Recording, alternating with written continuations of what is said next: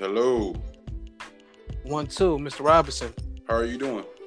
I'm doing pretty good, man. Ignorant Intelligent Podcast. We got you here live. I know you was having some difficulties, but it's all good. Yeah. Can you go ahead, man? Introduce yourself to the people, or introduce your business, and we're going to jump right into it. Okay. Nissan Robinson, the real estate expert. I'm the broker and owner of Reach Realty Group, located here in Michigan in the Metro Detroit area. We're a top 10 selling brokerage of our real estate property. I'm the author of Save Room for Real Estate, a guide to making millions in the real estate industry. I own a nonprofit, the Gentleman Club, giving back to inner city boys, who are fatherless childs and people who just need more guidance. Wow, that's incredible, sir.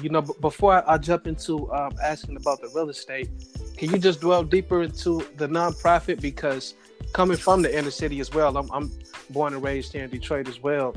Can you just talk about getting to that position of affluence and then coming back to the city and coming back to these young men and showing them that it's another way to lead, another way to think, and another way to be in terms of a career and just the overall being a man's man?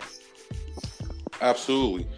Well, I feel like it's your obligation if you come from poverty and you are successful as a minority, especially an African American, the African American man, to go back and help, because a lot of us don't get to see positive role models. So we are going to, not by nature and by law, we're going to try to do what we see. So if we see a successful person with a nice car, we don't care how they got the nice car, the nice clothes.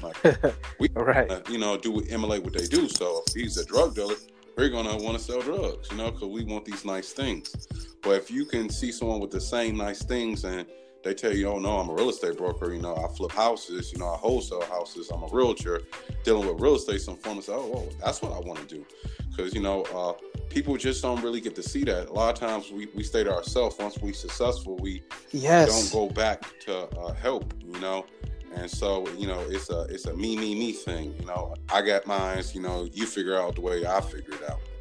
So yeah, and I think personally, just speaking for the youth, I'm 26 now, but just speaking for the youth and getting into mentorship myself, I think a lot of people just try to hide. They try to hide the success. They try to hide what their career path is from the kids. And I don't know why, because if anything, it'll instill confidence and reassurance in the kids. Absolutely, I totally agree. And what inspired you to start the nonprofit and to help these young men out and help them see the vision? Well, what inspired me, to be honest with you, when I realized I was a millionaire. When I talked to financial experts and started. When you get money, you go into a different realm of. You get financial, advisors and different things like that, and they break down your assets, your houses, and I always thought to be a millionaire, you have to have $1 million in cash. So I just like about 3.5 years ago, if I didn't have $1 million in cash, I wasn't a millionaire. Forget all the houses I own. Forget the cash I got in my bank account. Forget all the equity and assets. Exactly. I just, when you know better, you do better. I didn't know, to be honest with you. I just felt I need $1 million to be called a millionaire. And then after talking to financial analysts and people sit me down saying, you own 6 houses. Okay. How much they worth? Okay. How much equity you own? I own this. You own Reach Realty Group. How much did y'all make over the last 3 years of profit? I tell you, oh, well, and they say, all right, so your net worth is, we got you at this. I'm like, wow. Seriously? I'm like, yeah. Right. Because if you wanted to, you could go sell your company for this amount. I'm like, wow, I didn't know that. If you wanted to, you go sell them houses. They rent a property, giving you passive income. But if you want to, you can sell them and get this. And you just added everything. And that's when I truly found out how you get a net worth. And I think a lot of people don't understand how net worth really run. They see people say, oh, Puff Daddy's worth $700 million, and you think he got $700 million in his bank account. That's not how it works. How it works is he sold off everything he owned. Every shoe, every belt, every dish, every business, everything he owned, every stock, every bond, every real estate. And you take that number, then you deduct all the liabilities he have. Whatever number's left, that's his net worth. And I said, oh, that's the way it works. So that's when I got learning how you calculate people's net worth. And I think, especially in the urban areas, I think a lot of people believe when they hear, these people net worth, and they say, oh, Jay-Z's worth $900 million. You think he got $900 million sitting in right? Liquid. It's not liquid. Not liquid. That's his net worth. Jay-Z might only have $100 million in the bank, but be worth 900. It's like, but why sell off all these things if they're making him more money? Your money, be honest with you, having liquid money is really not good. Because talk about that, because our people are so like, I like where you're going with this conversation so far, because a lot of our people aren't financially literate. We already the financial literacy at home. We already didn't get the financial literacy in our 12 years of public school education. And then when we graduate, we still get into the collegiate realm and are misguided when it comes to financial principles, financial goals, and financial literacy as well. If our parents didn't educate us and our school systems didn't educate us, then yes, we look at the Puffs, the Jay-Z's, we look at the guy on the street, we look at that as real value, when in actuality, the value is in that knowledge that you just spewed, Absolutely. Yeah, so I just really felt like, man, not enough of our people, because number one, I think a lot of our people are just visual learners and have a visual concept and want to manifest that. And when it comes to manifestation, you have to see things and get a concept of certain realities in order to manifest your own reality, right? If you see the guy with the nice car and a beautiful wife, he's driving and he's in a big house, you see that and you want to emulate that. You want that. You aspire to that. But if you never seen that in your home, you never seen that in your family, it almost seems unattainable. So can you talk about your upbringing a little bit and the adversity you faced to get to where you are now in terms of responsibility, not only financial literacy, but just having some kind of moral principle and value towards your life now, knowing where you came from? Okay. Well, I was raised on Detroit East Side in the 48205 zip code. And if anyone wants to know about a bad area, just Google the 48205 and see what comes up. And that's why I was raised. that. Right. But I was raised, like I say, a single mom, fatherless child. And, the typical, ghetto stories, I can say them all. I've came home and the lights was out. I came home and, water was off. I've had, shoes where the sock didn't came out the bottom because it was holes in them. You know what I'm saying? Like, I can relate to poverty. Like every level of poverty I can relate to. Now, I'm pretty sure some had it even worse than me. And compared to their stories, I was living a life of luxury. But, some people never know how it feels to come home and your power is out. And they cut it off because y'all can't pay the bill. People don't know how to come home. It's no water because y'all couldn't pay the bill. I remember we got to a point a couple of times we'd get used to the waterman coming and turn off the water. He get to turning. We filling up pots and pans of water. You know what I'm saying? Because he about to turn off, so we got some drinking water. So I went through that. I went through the dilapidated schools where ran down, and it pretty much is a pipeline from school to prison. They teach you, of course, more how to prison, and not to go into the working world, And from middle school to high school, definitely. Exactly. So them was the schools I went to all the way up until my sophomore year in high school. After my sophomore year in high school, my mom ended up going back to school and becoming a nurse. And from a nurse, she became a nurse anesthetist, making good money. And I was the youngest of all the four, of my mom's children. So when she started to make good money, she was able to say, okay, great, I could pull you out of this school that was, at the time, it's no longer exists, but it was Finney High School. For those who've been around Detroit, it was Finney High School. They tore it down, So she took me out of there, and I ended up going to Grosse Pointe North. She rented an apartment, in the district, so I could go to that school. And I'm talking about night and day. This was the biggest transitional period of my life, because that's when I actually seen people with wealth. with wealth. I was going to school with kids, parents who own, businesses, people who own stocks and bonds. I remember someone said my dad owns, 1% of Coca-Cola. So just imagine that, and I. Oh my God. Exactly. Imagine going to their home on Lakeshore Drive. And this is back in the day. Yeah, this is like 96, 97, 98, and 99, them 3 years. You know what I'm saying? And so and I ended up playing basketball. And so this what allowed me to go to their homes because we was on basketball team and we did like team dinners. And so I went into like a mega mansion off Lakeshore Drive. Anyone in Michigan know in Grosse Pointe is one of the most prestigious suburbs. Yes, that's a beautiful district, period. I don't care from homes to schools to businesses, restaurants. That is like one of the most prestige areas for sure. Exactly. And out of Grosse Pointe, one of the most prestigious areas is Lakeshore Drive. That's right off the water. Mm-hmm. I mean, I got to see money for the first time. I'd never seen it. To me, before then, money was to do with the Cutlass on 20s. You know what I'm saying? Right. You had Cutlass, candy painted, on 20s. That was money to me.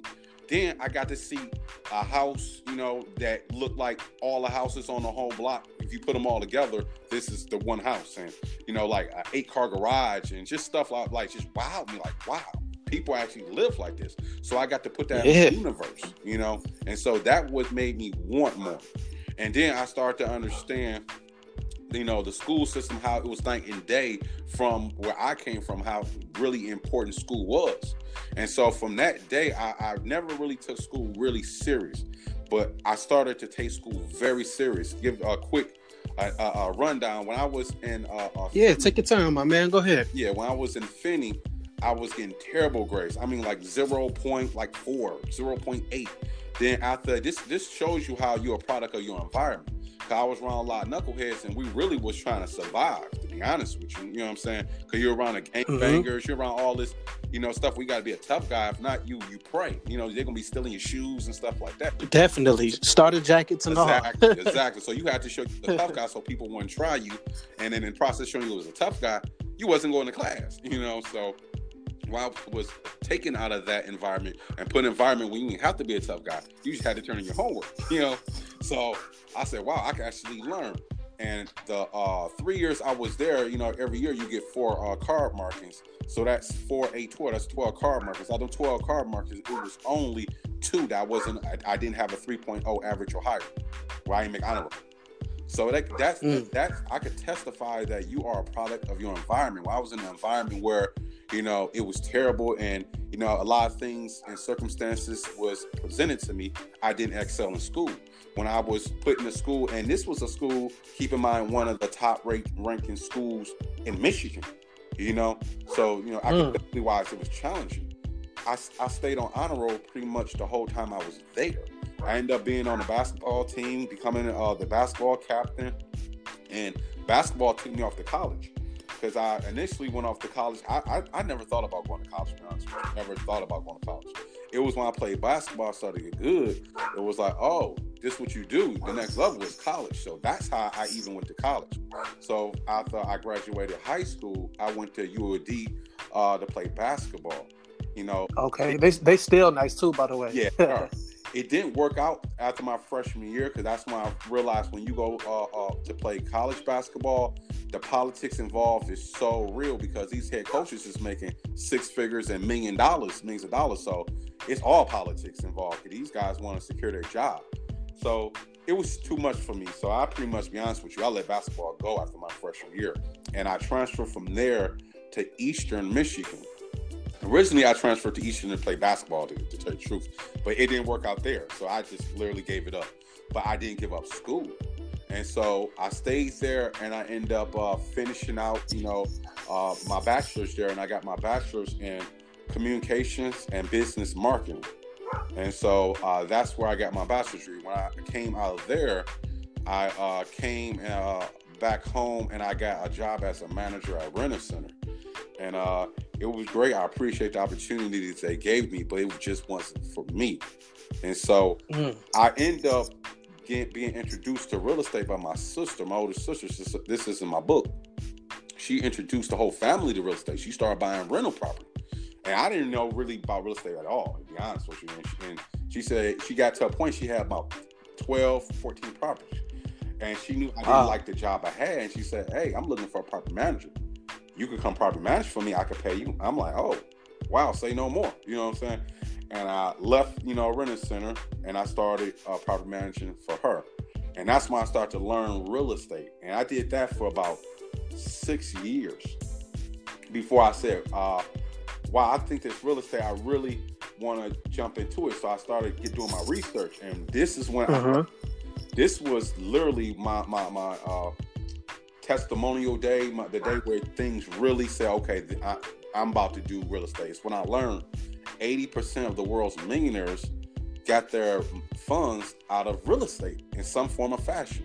I scratched my head. I said, hold on, 80%. And I said, hold on. So you mean tell me that 20% is the NBA players, the NFL players, the baseball, the hockey, the actors, the singers, everybody else falls into that 20%. And everybody else fall into the 80% is real estate. I said, oh no, I'm about to submerge myself into real estate. And so that's what I did. So I ended up going to real estate school to become a realtor. And I said, okay, I want to own a real estate company. And so when I was in real estate school, I learned that you got to be a realtor for 3 years, sell a certain amount of houses. And after you sell a certain amount of houses, after 3 years being full time, you can go back to real estate school and go to broker school. After you pass broker school, you could be a real estate broker. You could open up your own real estate company. So I did just that. I got my real estate license, went and worked for a real estate brokerage, and I went and I interviewed with 3 brokerages. When I interviewed with 2 of them, I interviewed with the office manager. When I interviewed with 1 out of 3, I interviewed with the actual broker and owner. And so the 2, ironically, they offered me a bigger commission split, than I interviewed with Century 21, Keller Williams, and Traditional Realty. Majority of people who know real estate would know the commercial names of a Century 21, of Keller Williams. Keller Williams, for sure. Exactly. But no one really knew who Traditional Realty was. I didn't know who they was. But what I was thinking that the end in mind. So Century 21, Keller Williams both offered me a 70-30 split with me getting 70% of every deal I get. Traditional Realty offered me 50-50. Every deal they taking 50%, I get 50%. I'm like, I don't even know who y'all are. Why are you trying to take more money? But I thought about the end in mind, not the upfront. So I went back and I asked the broker, I said, okay, I'll come aboard here, but this is what I want to do. In 3 years, I want to actually open up my own real estate company. So I want you to mentor me, not as a realtor, but as a real estate broker. And I want you to have an open door policy with me where I could come and ask you any questions that, you're doing, like, okay, Michelle, what you doing right now? Michelle, how did you resolve the issue? Michelle, how do you balance your books? So everything was a broker, and he agreed. So I took the pay cut and I went to Traditional Realty. And an average agent sells in a first year, literally 2 to maybe 3 houses. I sold 23 my first year. Wow. Yeah. As a broker? No, this was as a realtor, just as a realtor. Wow, that's crazy. This was my realtor years. The average, when a realtor get their license the first year, the average between 2 or 3 sales the first year. I did 23. The average sales of a realtor period is 8 to 10 in a year. So think that in mind. That's regular. After you have years and years, they're only doing 8 to 10. I did 23 my first year. After my first year, my second year, I did over 40. And every year since then, I have sold over 45 houses a year myself. So after my 3 years, I said, okay, it's time to go to broker school. So I went and enrolled in broker school. And broker school was challenging, to be honest with you. Here it is. I got a college degree. I done went to college and got a degree. And, I wouldn't say I had a couple of challenging classes, I would say. But by far, broker school was the most challenging. They make it so you got to know real estate forward, backwards, sideways, ups and down, all around. You got to know your stuff because you about to be having people working for you and people going to be coming asking you these questions. You got to know how to answer them. You got to know how to, tell people what they can and what they can't do. So I ended up passing my broker school and I said, okay, it's time to get it. I started my company in the end of 2013, October, November 2013. And opened up, I went and got a brick and mortar, actual place, in January of 2014. So that's when I really credit the launch of Reach Realty Group is, January 2014. And when I first started off, I'm gonna be honest with you, I had a couple of months where it didn't go so well. I never questioned myself if that's something I should be doing, but I just looked and said, oh man, this ain't for the faint of heart. Just be starting a company. Right. You got to be prepared for some bad times, because when you run a business and you go and get a brick and mortar business, you got all these bills. And one thing about it, bills, they don't care if you had a great month, they don't care if you had an okay month, they don't care if you had a bad month. They're like, I don't care. Hey, your rent due. You had a good month, great. Your light bill due. You had a bad month, who cares? Your gas bill due. Your insurance on the building due. Paper and ink. Just so many bills you have, and they do not care nothing about your numbers. But luckily, I was blessed to have two of my closest friends. One transfer was a realtor transfer from Tradition Realty with me to start and launch your company. And another one, I actually told him to go to real estate school and get his license. So essentially us three was the catalyst for getting the company started and moving. And through the years, more and more people joined the company. And now it's like 14 of us, at Reach Realty Group, And so I just essentially doubled myself. I taught both of my good friends exactly what I did to sell 40 plus houses a year. And I doubled myself in. My one buddy started selling 40 plus houses. Then my other buddy started selling 40 plus houses. Then the agents come in, I started to teach them what I did. And they started to sell, 30 plus houses. And people started to take notice, like, hey, these guys selling a lot of houses to be so small. And more people started to come aboard. But I was selective who I brought on, because it had to be people I thought could understand what I was doing, had the hustle and a drive to do it, because it's something that's it's nothing easy. You just got to be a hustler and want to hustle the right way, And so God blessed me and gave me really good people. And, we end up getting into the top 10 in 2016. 2017,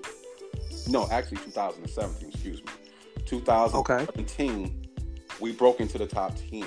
And we was ranked with homes sold that year. When the year was over, we finished 7th in the top 10. And we was the smallest brokerage in the top 10. And the only minority broker in the top 10 as well. Then, in 2018, we went down from 7 to 6, And so now this year, we're looking at crack and be in the top 5, And we're still the smallest brokerage in the top 10, and still the only minority brokerage in the top 10, Yeah, and what you mentioned earlier is something that's very important when it comes to not only business, but with me when it comes to life. And I spoke about this recently. I'm one of those guys just cut from a different cloth in terms of, how I was raised. So if I do any kind of business or want to go into any business or, just need mentorship or guidance, I want to build a relationship with you first. I need to know what you're about. I need to know what you stand for. I need to know, like you just mentioned, what is your hustle like? What is your beginning, middle, and end game on the basis of our relationship dynamic? Is it strictly business, or, I need to know what your hobbies are. I need to know who you are as a person all the way around, right? Because you don't want to bring nobody into your company like you have if they not focused. They not dedicated. They don't have a goal. They just want the money, or they just see an opportunity because you're a minority and it's like a lookout thing. It's like, no, we build a legacy. We're building something, to pass down to our family. So I need the people who I'm around, or who's around me, to be driven, to be focused, to be dedicated to something more than just a check. So I think that's very important what you just said, man, because not a lot of people be selective about who they have around them, not only in business, but in life. And you just got 14 to 15 people with you, and you guys are focused. You stayed strong. You stayed with the process. You had people who were willing to listen, and trusted you, and didn't look at you like, oh, we're just another black guy. Oh, I'm, just try to put in half the work or half the effort, because you are who you are. Because I know my people can be like that sometimes. Correct. Correct.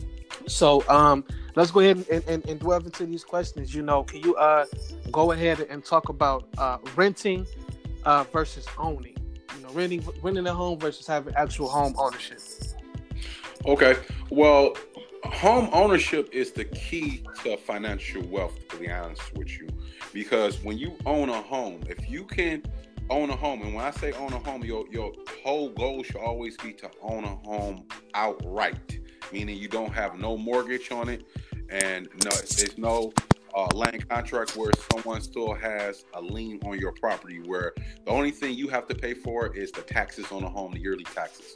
Because once you do that, what you can do is you can keep your mental as if you're still paying a mortgage. And you can take every month that same $800 to $3,000 you're paying, whatever amount that you was paying to the mortgage company or your landlord. You can put that in a bank account to the side, and you look up. If let's use an easy number, say 1,000. Okay. If you did that for a year, you got 12,000 off to the side. 2 years go by, you got 24,000. You can take that 24,000 and go buy another house and rent that house out now. You keep doing the same thing in a year. Now you got another 1,000 that you've been saving, acting like you paying rent is 12,000. But that rental property, they was paying you 1,000 too, so you just double. So now your 12 is 24,000 in a year instead of 2. So because you got a rental property paying you 1,000. So now that 24,000 that took you 2 years to go buy a rental property, now you could do that in 1 year, and you go buy another one the next year. Now you got 3 of them. You still paying yourself, acting like you're paying a mortgage, and you got your property paying you 1,000. You got another rental property paying 1,000. Now you got $36,000 in a year. Now you could go buy 2 rental properties and save 12, and then now you got 4. And in that amount of time, if you can get where I'm going with it. Yeah, I got you. This is those numbers, man. Exactly. The numbers keep doubling, and in short amount of time, you're able to do more. Short amount of time, you're able to do more and more. You look up, you got 10 houses, and you own all these houses outright. And you look up, the market then went up in that same 8 years. When you was buying them when it was low. The market always go high and always go low. Typically every 8 to 12 years, the market fluctuates. It go up and down every 8 to 12 years. So during that process, hopefully you got in when it was low. Now it's high. You go and get a realtor if you're not a realtor, and you ask, what can I get for these 10 properties? And your realtor looking at you like, I can sell this one for 80, I can sell this one for 120. This area really went up. I can get you 200 for that one. I can get you 50 for this one. And you do the math, and you looking like, oh my God, sheesh. You almost hit a meal just off. Let me tell you something, man. That's so important what you said, right? Or just in between everything, it's time, right? Our people don't have a concept that of patience. You know what I mean? Like, you really have to stay patient in order for anything to be successful. And our people, I don't care if it's any business or life in general, think everything is supposed to come overnight, or they're skeptical of a business if the profit don't turn out in a year or two. Like, these kind of things, in order to build leverage, in order to build equity and whatever asset you have, it takes time, and that goes back to what I was harping on earlier. This isn't just about you. This is the longevity of your real estate properties and your withholdings, in order to give it to somebody else, and then you give them the knowledge along with the estate, Correct. Yeah, man. Like, you're giving a lot of game right now, man, because not a lot of people don't even know the difference, between or how to own a home. A lot of our parents or generations really never own homes for real, or was never really taught real estate, period. How to buy a house. What do you need to buy a house? Or the intangibles, the steps, So can you go ahead and just talk about having a land contract versus a lease wealth option? Okay. Well, a land contract is a mortgage. A land contract is a mortgage. But instead of you going and getting a mortgage from, say, your bank or your credit union or Quicken Loans, a lender like that, the seller's actually giving you the mortgage. The seller, okay, I'll finance you. Put this amount down and pay this amount over these years, and it's yours. But if you don't pay that amount, you renege. The homeowner comes, the previous owner who's financed you, he foreclosed on you just like any other mortgage company. So a lot of people don't understand that a land contract is a mortgage. You still have a mortgage. It's just instead of your a person that you're entity, that you're paying is a lending institution, like a Comerica Bank, a Bank of America, Fargo. It's just the owner. The owner. That's who's banking you. But you still never knew that. Home. You still own the home. That's a good thing. You still home. You're still in the process of getting to home ownership, and that's still good because you ultimately your whole end game is to get where you own one home outright. So if you buy that one home on land contract, and let's say land contract is for 5 years, after 5 years you own that home outright. That's good because now you can over the next 2 years do what I said, act like you still paying that mortgage and save that money to go buy another one where you rent it out. Then that cycle happens. The worst thing you could do is be a renter. And the reason why is this. I had, when I was property managing, one of the properties I was managing, for my sister, the lady moved in 2008. And she rented that house. She was paying $800 a month. Okay. Wow. She just moved out of that house last year. She lived in the house 10 years. And this in particular house, my sister paid $35,000 for it. My sister ended up selling the house last year as well, and the tenant moved out. Now she paid $800 a month. 800 times 10 is 8,000, so that's $9,600. So run off to say easy numbers. Let's just say it's $10,000 a year my sister made. My sister made $100,000 off that tenant for the 10 years she was there. That tenant bought that house. My sister paid $35,000. That tenant bought that house for my sister 3 times over. And that tenant, when it was all said and done, had to pack up her bags and move out and leave that house and didn't have not a dime of equity in it. My sister made $100,000 off the house, and then the market went up. She turned around and sold the house for $60,000. Do you see why being a renter is the worst thing you could do? Yes, sir. I'm listening to you. This is, this information is. I got you on the platform because, I'm part of that millennial age demographic, and a lot of us, are getting to those ages where we are buying homes, or we are interested into buying homes instead of, the apartments or renting out a house, or, a lot of people, due to the economy and how things are, staying with their parents, so they're trying to figure their budgets out in order to buy. Could you just talk about the importance of young people investing in home ownership versus investing in, anything leisure or expenses that don't really matter, that don't bring you any kind of equity in general, specifically speaking on just the young folks? Okay. Well, for young folks, what they gotta do, and I'm gonna speak overall for young folks. What they have to do is understand that you want to purchase assets, not liabilities. And the easiest way to know an asset from a liability is assets put money in your pocket. Liabilities take money out of your pocket. Real simple. So, a lot of times, being young, you want to buy a lot of liabilities because that's the cool thing to do. Go buy the new Jordans.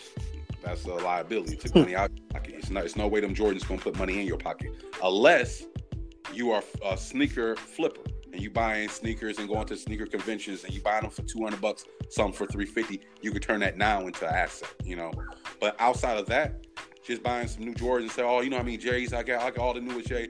You're buying a lot of liabilities. They're not making you no money. They just depreciating every time you wear them. You want to go buy something that's going to appreciate in value, something that can make you money. Go buy you a gumball machine. Go buy your gumball machine, go into a barbershop and ask the barber, hey, you mind if I sit this here off in the corner?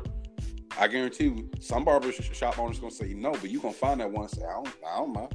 And you go and you fill up with gumballs, and you once a month, you go and get your quarters out and you refill it. You're going to look, you're making money. That gumball machine that you bought that cost you 3 pairs of Jordans now is an asset making you money, put money in your pocket, not taking it out. So you can be an entrepreneur on a lot of levels. A lot of people think you need, $1 million, 100,000, 50,000. Yeah, the misconceptions. Exactly. You're an entrepreneur. You don't. You can go buy a gumball machine literally for $300, and you'll be an entrepreneur. Take that gumball machine, go sit it in a beauty salon, a barbershop, And you're an entrepreneur now. Every month you go fill up with gumballs, take the quarters out, you're making money. And on top of that, you are making what you call passive income. If you're not making passive income, it's like 99%, that you're not going to get rich, because you fall into the category of inheritance or a lawsuit or a lottery to become a millionaire. The only way you could get to becoming a millionaire is having passive income. You got to be able to make money in your sleep. If you're not making money in your sleep, the odds of you becoming a millionaire is so against you. If you have to always be physically present somewhere to make your money, the odds of you becoming a millionaire is slim to none. You got to be able to be sleeping and making money. When you go to bed, you're worth this amount, and when you wake up, you're worth more. And ways to do that is have passive income. That gumball machine is passive income, because he's not at that barbershop when people put a quarter in and twist it and get a gumball, but he's just making money off every time someone did that. So guess what? When he's sleeping, he's still making money. He could go home and take a nap. Guess what? And during that time he took a nap, 4 people bought gumballs. His net worth is higher than before he went to bed. And it's other ways, like when you get to a higher level, and that's being a landlord. When you're a landlord, you gotta understand. Let's just say tenant pays you $1,000 a month. You break $1,000 down, how much that is a day. Then you break it down how much that is an hour. Then you break down how much that is a minute. Then you break down how much that is a second. You literally every second are being worth more money. This conversation when you have, from the moment I started this conversation, when I hang up, my net worth is going to be higher than when we started, because I own real estate rentals. You see what I'm saying? I own a real estate. Yes, sir. So right now, every second I'm talking, my net worth is going up higher and higher. It's going up higher and higher. I have passive income. So you want to get to where you have as many passive incomes as possible. You see what I'm saying? If you own a company and you have people that work for you, you're still making money, because on your off day, your company still got people working. You're making money. You're still making money. So you're making money in your sleep. So when you have a gumball machine, like I said, you still making money. It's a lot of ways you can still make money, but you have to find ways to make money while you not being present. Like, okay, for example, you can literally start an online business and have a link with a whole distributor where it's what they call a print on demand. Where you can make something, t-shirts, and you sell them, and you connect it to a company who actually could print them out and put your designs on them, and they won't make not one of them until the order's purchased. So you sleeping and somebody online, I like this t-shirt and this brand, I buy one, and they get the order, they take the money, they print out the t-shirts and ship them to the person and give you a percentage of that. You're making money in your sleep now. Now, you're getting passive income. And all you need is one of them passive income to really take off, and you're a millionaire. And the more of those you have, the more opportunities you put yourself in for one of them to take off, and you become a millionaire, or for all of them to do really good, you add them all together, and you're a millionaire. But you gotta buy passive income, things that's going to put money in your pocket. And you need to be making money while you're sleeping.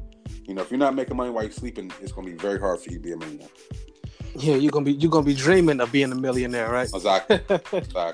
Could you also talk about the importance, not only in real estate, but just being financially disciplined in general? You just talk about the importance of cash versus credit. Now, this is the thing.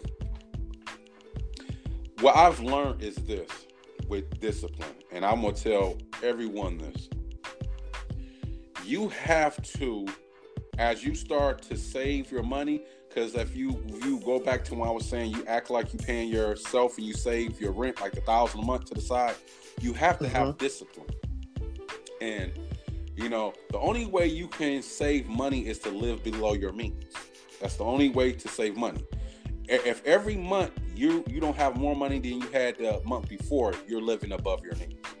And if every month you're saving money, you're living below your means. So you want to try to live as low as possible below your means without not living, quality life. You don't want to be, I'm going to live in the dark, with no DTE because I want to save my money. You still want to have a quality life, but you just want to make sure that, you're saving something, Yeah, prioritize. Exactly. Now, what you have to do as you start to save, because as you start to save, you start to go into different financial brackets that you're going to be introduced to. And the first time you say your first 10 grand, and you look into your bank account like, wow, I got $10,000. You gonna have discipline. You gotta have discipline. No, don't run out and just go buy a new car. Don't run out and go buy, a Louis Vuitton purse for your girlfriend, things like that. You have to learn how to love the fact that what you could do. You gotta love the power that you possess. That if I wanted to, I could go buy my girlfriend a Chanel purse. I could go buy me, that car I see on the car lot for $10,000. And as you grow, you're gonna see more and more things that you can buy. And you look in your bank account, you got $25,000, you got $50,000, you got $100,000. As you keep growing, you got to keep having discipline, because the more it grows, the more things presents itself that you can actually buy. And you got to have the what's the word I'm looking for? You got to have the restraint. You got to have the restraint to know, I'm not about to run out and go buy a Bentley so I can show off to everybody like, oh, I got a Bentley. But I'm going to feel confident and feel good knowing that if I wanted to, I could go to the Bentley lot and buy a Bentley right now. Yep. How much it? Give it to me. You know what I'm saying? But I'm not going to do that, because that's a depreciating asset. Once I drive it off the car lot, it's 30% of value just dropped. Boom. I left it, in the car lot driveway, 30%. And for every mile I tack on, more and more of the money is just getting thrown away. So why do that? To impress who? So what you have to do is just be confident and find the happiness as you save and you go and get in higher tax brackets, and you look in your bank account and you see more and more money. You have to find the comforting in knowing what you can do, but not actually doing everything. And what I say is this. This is what advice I tell my Gentleman Club people. I say, as you grow, this is how you know if you can actually afford something or not. You got to look at the analogy like this. As you have money, when you have $5, the board of life green dots pop up. You could go buy you a hot and ready pizza if you want. You could go get you a McDonald's burger if you want. You can go get you a candy bar if you want. These things you could go do. But you want to save that $5. Then guess what? When you save and you look up, you got $20. More things light up. You could go buy a video game now if you want. You could go buy a t-shirt if you want. And along with them saying pizzas and candy bars, you can buy all that stuff too. Then you have $50, more things light up. Now you could go buy a skateboard if you want. You could go buy, a helmet, a new basketball, more things like that. Then you got $100, more things in life light up. And then when you get to, you got $1,000, more things in life light up. So when you got $10,000, so many things light up. If you want to take a trip to Jamaica, you can now. That's an option. If you want to, buy you a car, that's an option now. Then when you get to having $50,000, if you want to go buy a house, that's an option. It's lit up now. If you want to go buy, take a trip to Africa, it's lit up. You get to $100,000. The board, like everything's keep lighting. The more money you get up, the more options you have. It's more lights that's green where you can actually push this button. I tell them, this is how you know if you can afford something or not. If you push any button and it makes all the other green lights go out, you can't afford that. Right. So if you push that button and it take away so many green lights, you can't afford that. So if you had $10,000 and it's a car, you really want this Mustang. Oh man, it's only 3 years old and they want $10,000 for it. It's drop top. It's $10,000. I got $10,000. So you give them that $10,000, you can't buy a hot and ready pizza no more. You didn't just took out all the Afro. You didn't just took out all them green lights. You put all your equity into one thing. Exactly. Put all your eggs in one basket, especially with a depreciating. What a depreciating asset at that. A car.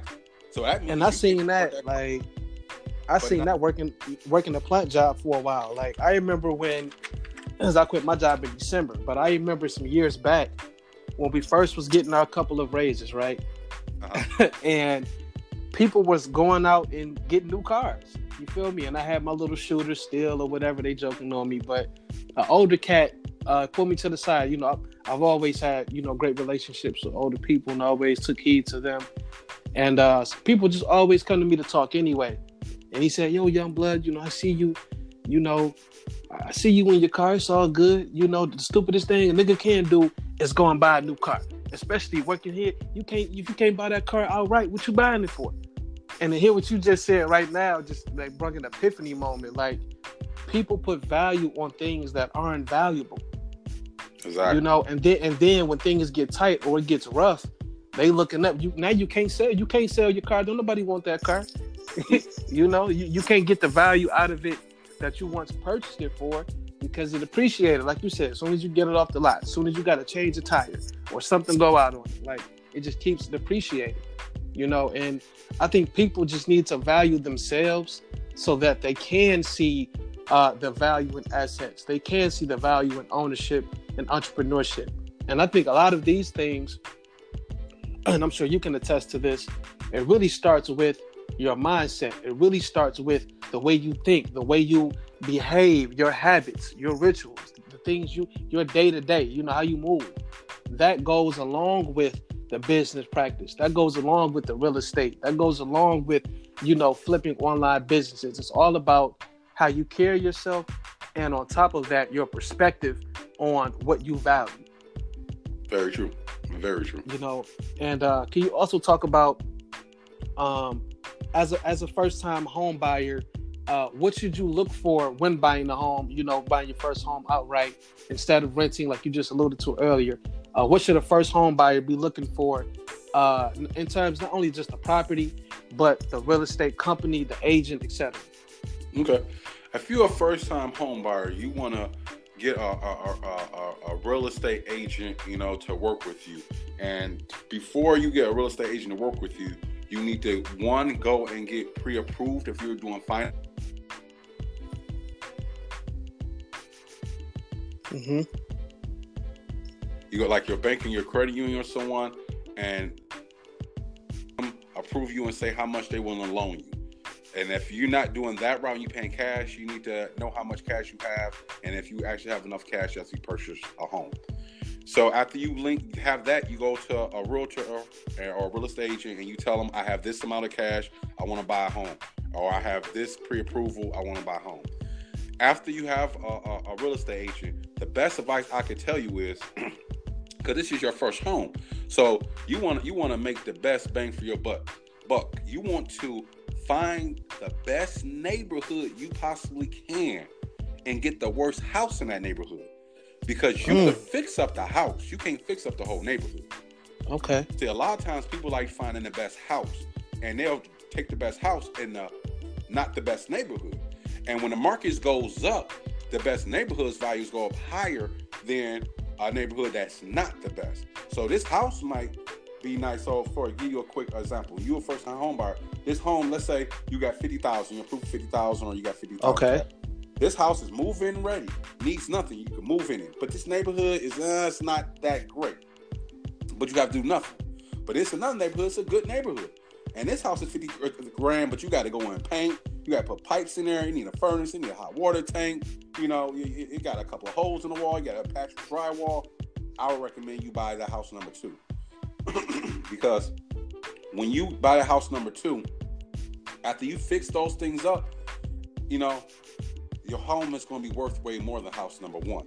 And when the market steadily rises, that house number 2 is going to rise way higher than that house number 1, making your equity, making you way more money. So when you come time to you want to sell, that house number 1, if the real estate went up, house number 1, your realtor saying, oh yeah, I can get you 85,000. You just made 35 grand. House number 2, your realtor saying, hey, I can get you 185. You see?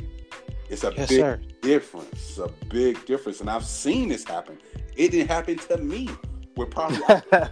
Okay. When I've seen properties in my portfolio I bought, I say, wow, this one only went up this amount. This one went up way this amount, And so I say, okay, that's what you got to do. Don't go for, just the house. Go for the neighborhood first. Buy the neighborhood first. The house second. So I would tell them when they're looking for to buy their home, look at the neighborhoods and ask your real estate agent what neighborhoods do they feel have the highest potential of growth and value when the market goes up or appreciates in value, and go with that house. Wow, what a gem, man! That the irony in that you're looking for a house when you really should be looking at the value of the neighborhood, the value of the community. Exactly. Right. Exactly. Yeah, that's important, man. A lot of us don't have this knowledge or don't really know. Thank God for the internet now, where we can, go and search for the things we want to be aware about. and utilize that to the best of our abilities. There's really no excuse not to know anything or learn anything or get in touch with somebody who can teach you something in regards to that lane. And what you're giving me now, man, is just a lot of game, because like I was, referring to earlier, a lot of millennials are coming from families where, home ownership, even how to go and rent a house or how to fill out a form to put deposits down. Nobody knows these processes. No one is aware of how to own or how to get things and attain things. So I think it's very important, the work that you're doing, not only the author of that book, but you're putting that same value, right? You're building value within not only your company, right? Big or small, it doesn't matter. It's all about your efficiency. And you teaching the young men and the young women in your program that, hey, right, you want to add value to your life. Get knowledge and add value. Get around people who add value. Get around people who can teach you something, so that when you get taught it, you can teach it to your comrade. You can teach it to your brother and sister, just like your sister took you up under her wing after she seen you struggle and try to stay afloat. She said, hey, let me teach you something. It may not pay a little bit, but, take a chance with me and I'll give you the game. And you soaked it up, right? And you went and found another mentor. You went and took a chance on yourself, because you said, hey, I'm not looking at right now. I'm looking at 5 to 10 years from now. And that's very important when it comes to us wanting to build legacy and us wanting to sacrifice to get to the next level. It's all about patience, persistence, and adding value, not only about what you're putting your energy and your time into, but who you're around and what you put in your leisure time and leisure energy into as well. Because we all know our vices, our hobbies, the extras can really be a detriment to the longevity of our successes. So before we go ahead and wrap up, could you talk about landlord responsibilities versus tenant responsibilities in regards to, renting out a home or owning a home? Okay. So tenant responsibilities, when renting a property, it'll be in their lease. In their lease, it will state the tenant has to cut the grass, shovel the snow, keep the home, clean. Don't do anything to the property that changes the structure of the home without the owner's consent. So you can't go in knocking down walls and I want the kitchen bigger. Typically that's in like 99% of leases.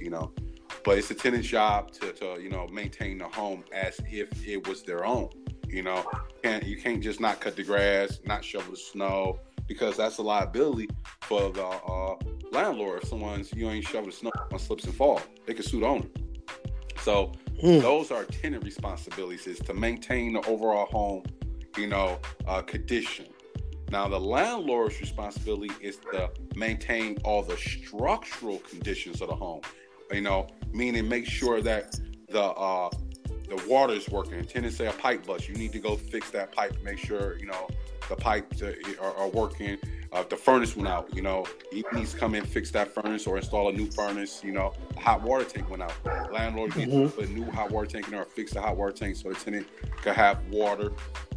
If it's a roof hole and there's a hole in the roof and water's coming in from rain, landlord needs to repair the roof. So it's not water's coming in. Everything structurally in the home, that the things the tenant can't do, if it's ever a problem with that, it's the landlord problem to actually fix it. As well as it's landlord responsibility to pay for the taxes on the property, yearly taxes, the insurance on back to the tenant real fast. The tenant has to have what you call renter's insurance. So if anything happens to the property, let's say it's a fire, all their personal belongings will be insured, and an insurance company will cut them a check for it. The landlord got to have insurance, so if it's a fire, the insurance company cut the landlord a check to fix the structural of the home. Put a new roof on it, new windows, whatever the case. If the home is brick and the home is vinyl siding and it's burned down to the ground, then they'll literally get a real estate agent to go out and say how much, do a BPO, a broker price opinion, or how much they feel the home was worth, and they cut them a check for that amount. So those, for the most part, the responsibilities of the landlord and the tenant. Yeah, a lot of knowledge, man. A lot of knowledge today. You know, before we go ahead and end, you know, could you just go ahead and shout out your social media, the name of your book and organizations once again, before we go ahead and wrap the show up, man. Very special guest today. Yes. Once again, I'm Nissan Robinson, the real estate expert. I'm on YouTube with Nissan Robinson. It's spelled Nesahn Robinson, ROBINSON, Nissan Robinson. And I'm on Instagram, Nissan Robinson. And those only the two platforms I have. I got my book. It's called Save Room for Real Estate, a guide to making millions in the real estate industry. You could get that on barnesandnobles.com, but you really can get it on any, because the deal I have with, you know, the manufacturer, you know, is linked with everybody. So you could go on Target.com, Amazon, all of that. Type in Save Room for Real Estate, a guide to making millions, and then pop up and you can buy it. I would say to go to Barnes and Nobles because they have it the cheapest for sale for the $9.99 that we suggested. If you go to Walmart and Target, they'll be there. You can buy it online, but it'll be for a higher amount, like $13.99, $14.99, different prices. So if you want the cheapest, do that. And I do the Gentleman Club. For those who have young kids that wants to be mentored, you know, you can reach me at Reach Realty Group. Give me a call, and I can add in, you know, slots. I typically every year try to add in no more than 10, only because I got to keep finding bigger and bigger places for us to have, you know, as we keep growing. You know, I can't just instantly have 4,000 kids. I don't have a place for 4,000 kids, you know, right now. Right. So I got to grow, add in kids slowly. But for those who do want to apply, they can call 248-395-6885 at Reach Realty Group and ask to speak to Mr. Robinson, and I can educate them on, you know, how many slots I have available. Yes, sir, Ms. Robinson. I appreciate your time, your knowledge, man, just the assets of knowledge, you know, because that's where the true wealth lies, not only with you as an individual and us as individuals, but with our community, with our families. We have to find out what brings us equity, what brings us, you know, tangible, passive income, etc. You know, just things of that nature, man. You know, I really appreciate everything you just gave us today, because we need to inspire the youth to be better. We need different images of our people. We need better characters of people to come back into these neighborhoods and teach us things and make us aware. Even if they don't attain certain things, at least they were aware of it to attain it. So once again, Mr. Robinson, I appreciate everything you've done for the podcast today and for the audience. And I look forward to building with you offline as well, getting some content information, man, chopping it up, how to get into that book game and even into the real estate industry. Absolutely. And knowing some ins and outs. So I appreciate everything, man. Thank you for being a great guest today. My pleasure. All right, now you have a good one.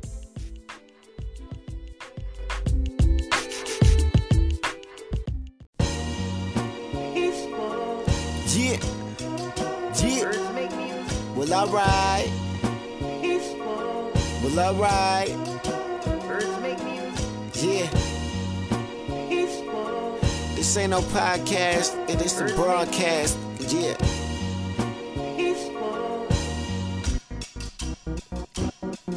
Yo, this the smartest and dumbest you ever heard. Intelligent and ignorant, you heard it first. Sipping on this brown with a brown skin. Cognac and caramel skins with time beard. Who you love, who you hate, well let's talk about it. The hottest topics, and best believe we ain't going gothic. Hotter than the tropics, you looking forward, you know we got it. See the bigger picture, no microscopic. We the livest, know you tuned in. Yeah, we know you tuned in, nothing but a G thing. All we missing is juice and gin, tying up the loose ends. We ain't asked for your 2 cents. Special guests every single day and still no new friends. Calm down, youngin', I know you see that we running. I promise that this ain't nothing compared to what's really coming. Andre, I ain't talking 3,000, I'm talking drumming off the glass when I dunk it. It's geese, just say you love it. This that ignorant issue like, yeah. Getting jiggy on the mic, 1, 2, 1, 2. This that ignorant issue like, you know, sports, social commentary.